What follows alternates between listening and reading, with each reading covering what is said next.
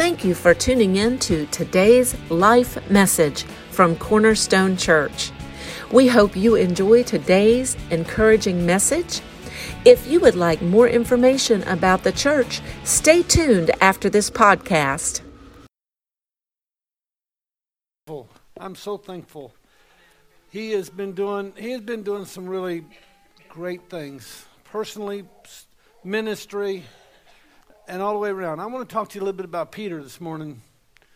I remind myself of Peter, and I want to tell you a few things about Peter because I'm going to be preaching from 2 Peter chapter 1, and I want to just tell you a few things about Peter. Peter had a supernatural divine revelation of who Jesus was. Peter died at 68 years old, and he was hung on a cross upside down. They were going to put him on a cross right side up, but he said, I cannot be crucified like Christ. Because he had a supernatural divine revelation about Jesus, he chose to be hung upside down and died.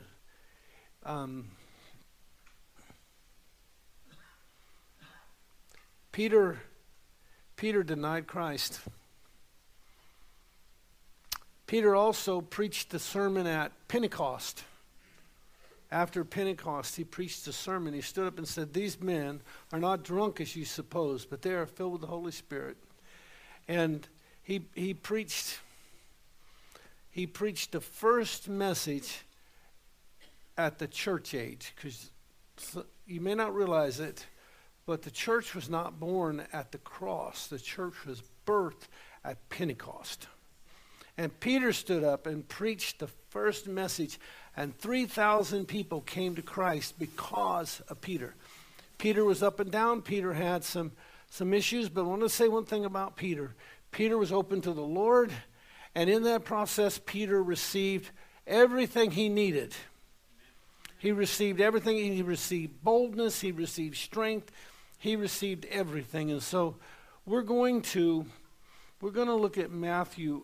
We're going to first look at Matthew. I want to read a little bit out of Matthew. Matthew 16. What is that? And they said, some say that thou art, or Jesus asked Peter this question. He asked him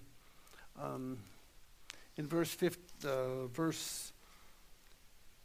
13, it says, when Jesus came to the coast of Caesarea, he asked his disciples, who do you say that I am, the Son of Man? And they said, some say that thou art John the Baptist, some say you're Elijah, some say you're Jeremiah, or a prophet. And he said this, he said, but whom do you say that I am? And then it says, Simon Peter answered and said, thou art the Christ, the Son of God, the Son of the living God. And Jesus answered and said unto him, blessed art thou, Simon Bar-Jonah, for flesh and blood has not revealed this unto thee, but my Father which is in heaven. And then he goes on and says on this confession, not on Peter, but, and I say unto thee, thou art Peter, and upon this rock, or that confession, I will build my church, and the gates of hell shall not prevail against it. You may this came to Peter before Jesus' crucifixion, and he went through an up and a down. But I want to tell you what, God, you can go through ups and downs, but God is the one that's going to make a way where there seems to be no way. Let's go to 2 Peter,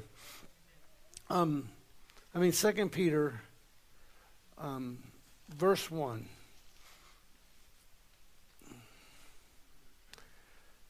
Simon Peter, a servant, and I want to tell you this, Simon Peter, a servant. In Christianity, let me just read a little bit further. Simon Peter, a servant and an apostle of Jesus Christ,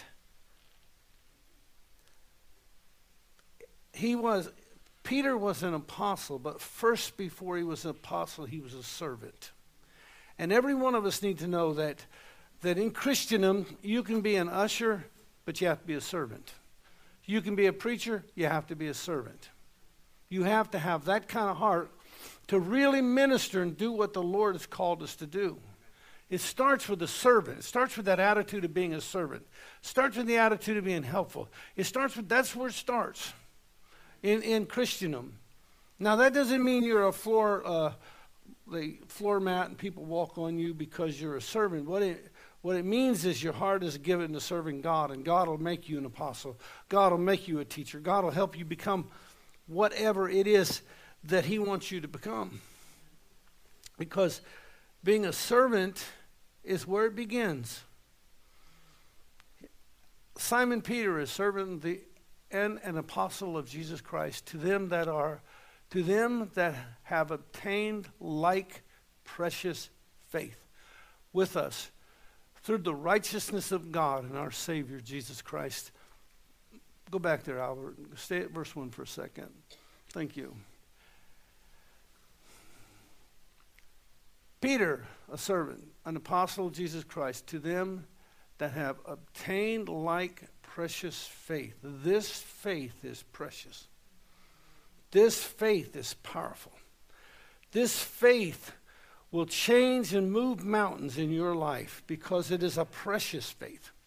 There's nothing on earth like the faith that's in Jesus Christ. Nothing. Nothing. Man has tried to reproduce, in different kind of religious forms. But nothing has stood the test of time like the gospel, because it is the faith in Jesus Christ. Simon Peter, a servant and an apostle of Jesus Christ, to them that obtained like precious faith with us through the righteousness of God and our Savior Jesus. What is the righteousness of God? What is that? This is the righteousness of God. It's unfair. The righteousness of God is unfair because I owed a debt I could not pay, and he paid a debt. He paid a debt I could not pay. I owed a debt I could not pay. And he did that. The righteousness of God is the death of Jesus Christ on the cross for your and my sins. For us. That's the righteousness of God. And you look at it kind of unfairly, but that is the righteousness of God. And in verse 2 it says, grace and peace be multiplied. I'd like to tell you, first of all, grace, I believe, is an outward giving and sharing and being compassionate and having a servant's heart. And peace is an inward thing. And it's not an absence of war, it's the presence of God. It's not an absence of war. It's the presence of God. It's real peace. Grace and peace be multiplied unto you. How do you like it multiplied? He didn't say added, he said multiplied. Big difference. You might get 2 plus 2 is 4. But if you get 2 times 4 is 8, 2 plus 4 is 6, you know what I mean. Multiplication is much better than addition. And God wants to multiply these things to us. You know why I believe God wants to multiply these things to us? Is because he wants our life to be such that it shows an example to the world. I like what Renee said last week when she said about helping. She wants people to see that God is lavish towards her. I want people to see God is lavish towards me, because when people see it, they want it. They want it. Grace and peace be multiplied unto you through the knowledge of God and of the Lord Jesus Christ. You want to know what the knowledge of God is? It's the Lord Jesus Christ.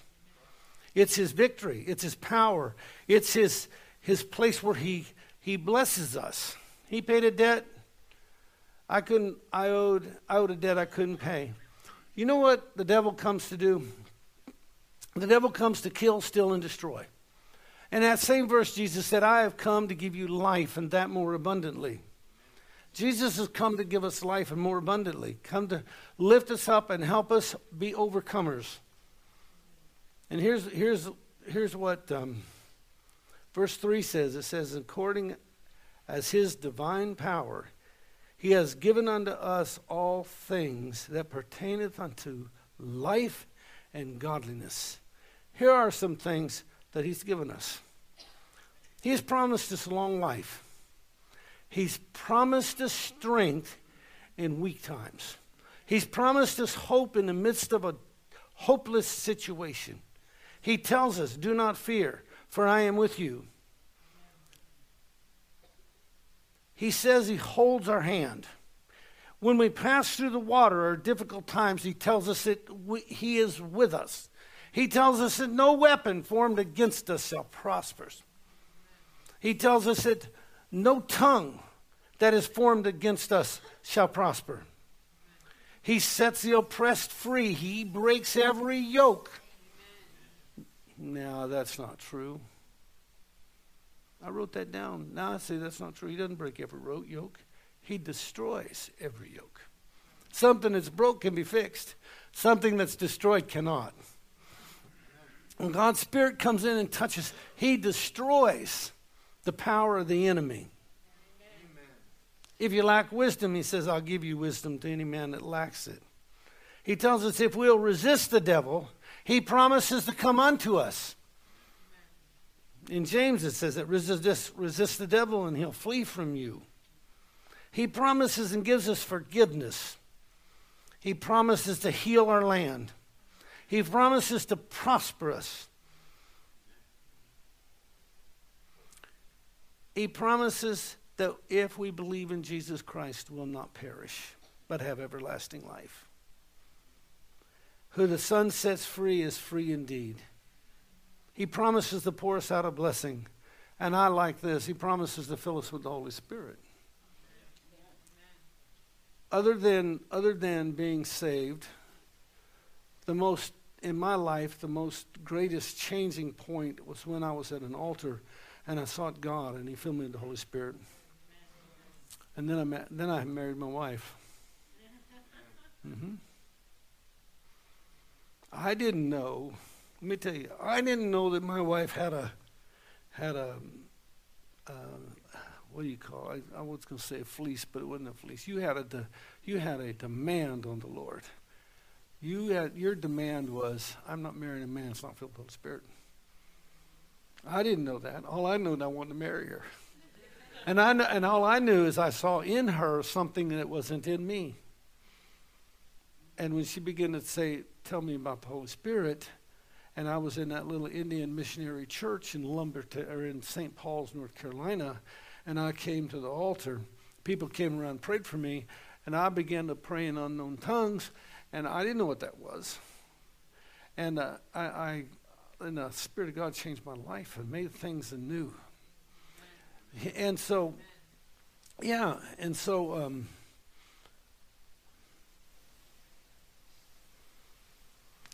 verse 3 says, according as his divine power, he has given unto us, or unto all things that pertain to life and godliness, through the knowledge of him that has called us. Listen to this.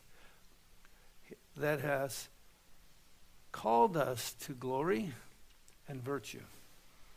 The glory of God and virtue to give to man. The glory of God and virtue. He's called us. Go to the next verse.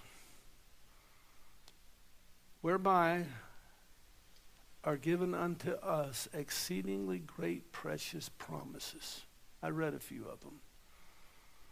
I got that list of those promises off of Google.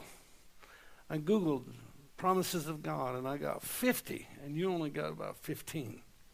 So if you want to Google it, the promises of God. What God promises us. And what God has promised us are obtainable. They are obtainable.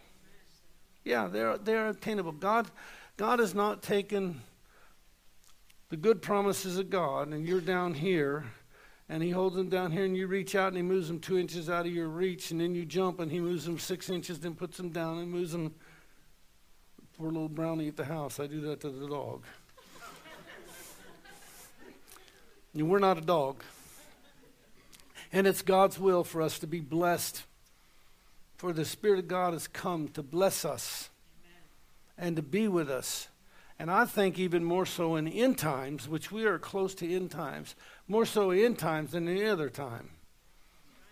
Because there is a trump of God going to sound, and the dead in Christ are going to be raised first, and we which are alive are going to be caught up with him. That day's coming, and it's for real.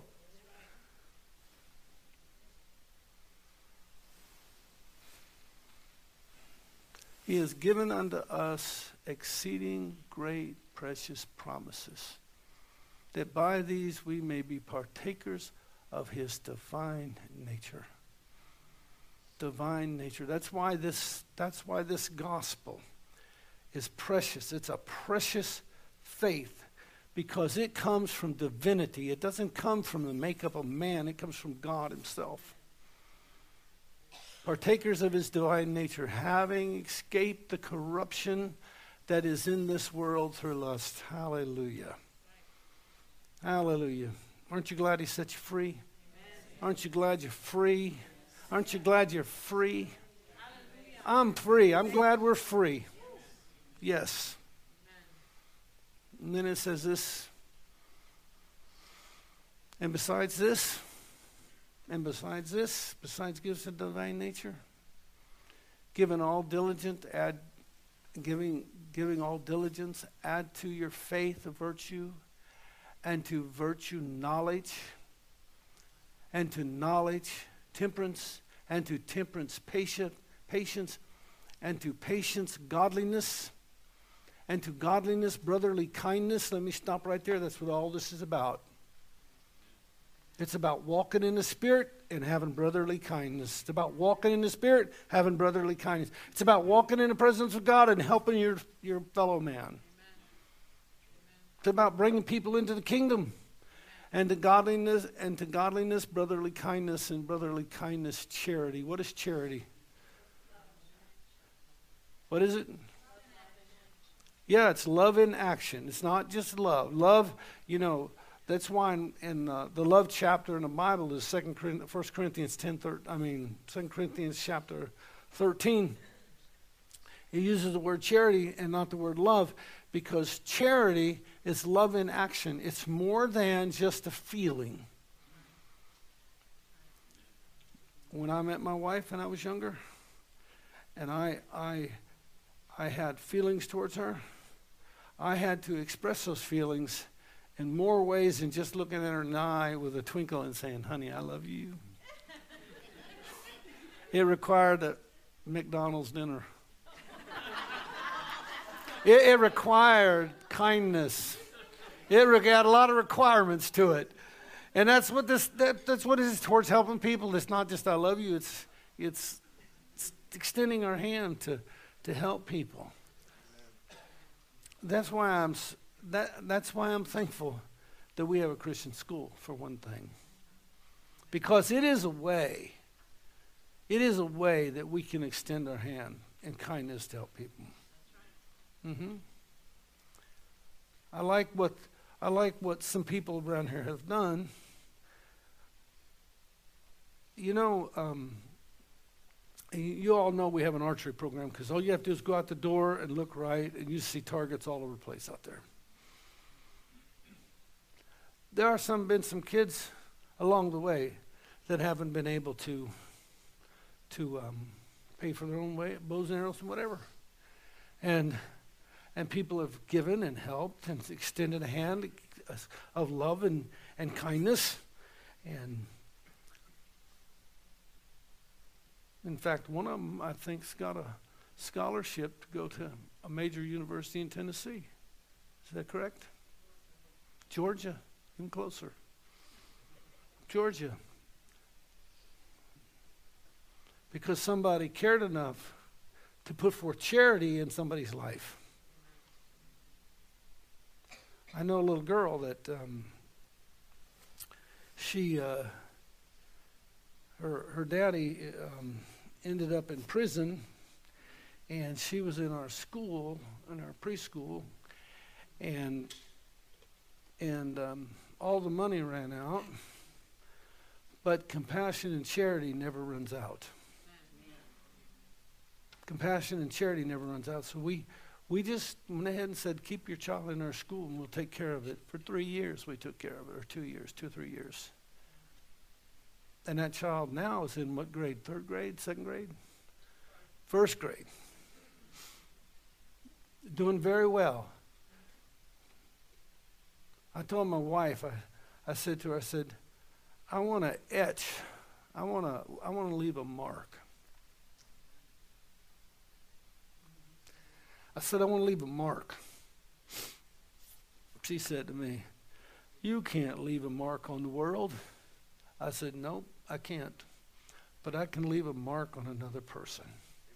Amen. I can mark another person. Well, you know what that takes? That takes money, right? It's not only money. You can leave a mark on people's life by entering into their life and being part of their life.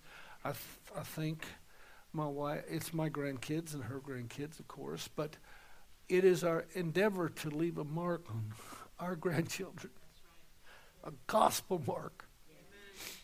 And, you know, I've got one grandkid, Renee's oldest son, who is preaching the gospel in New Zealand. Somebody left a mark besides our family. They let a little scratch in his life. And that's what... I got a problem.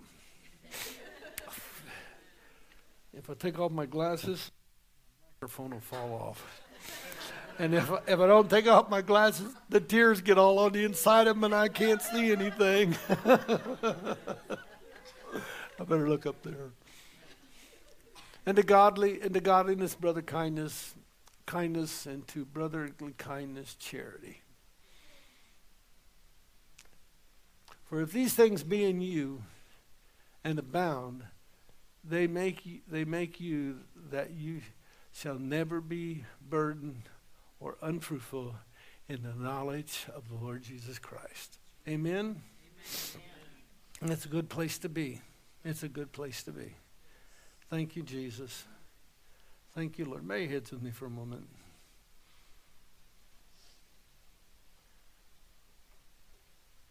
Jesus came to seek and to save that which is lost. Jesus came to give us life, and that more abundantly. The devil comes to kill, steal, and destroy, but Jesus came to give you something much, much better than that. Jesus came to give you hope and perspective in life. Jesus came to be our Savior and Redeemer. Jesus came to seek and to save a lost world and to give us hope. I want to say to you this morning, if you don't know the Lord, this is a perfect day, this is a perfect time, this is a perfect church, this is a perfect place. Because it's God's will. And Lord, we just thank you. We thank you, Father, for all the good things and everything you've done, everything you're doing. We are amazed at your blessing upon us. And we just thank you in Jesus' name. We thank you in Jesus' name. Amen. I want to tell you one more little story before I conclude. A year ago, we decided in the Assemblies of God, they have something in North Carolina called Plus One Church. And that means you give 1% of your church income to help revitalize churches across North Carolina, Assembly of God churches.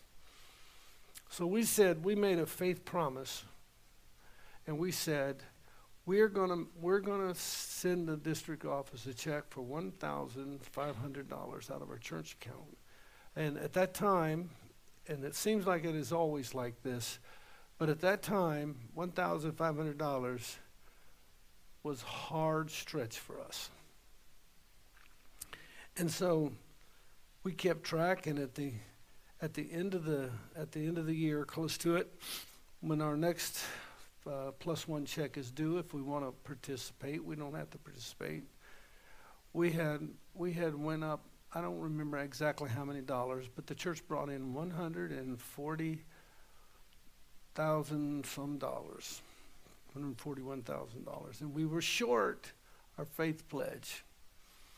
Do you know, before we even got the next check written to go in, somebody walked in and gave us a check. Guess how much? $13,200.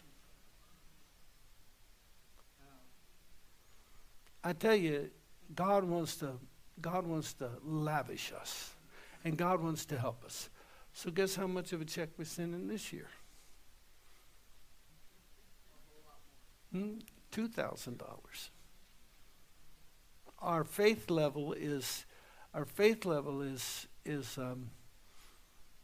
$175,000 income in church. That's our faith level. We're not there yet. I mean, that's our faith level. And if God wants to do a little extra, we give him a little extra money to work with. Not that, but I'm just telling you that we can trust him. We can trust him because he is so good to us. And you know what we're going to start doing? I want to announce this. We're going to start in the next few months. We're going to start raising money to work on our sanctuary. We're going to start believing God to bring in money and start. We sent an application to MAPS to come and help us, and we're going to believe God. Our first step is going to be about a $50,000 step, but we're going to start, right? We're going to start. Because listen, if you don't start, you'll never get there.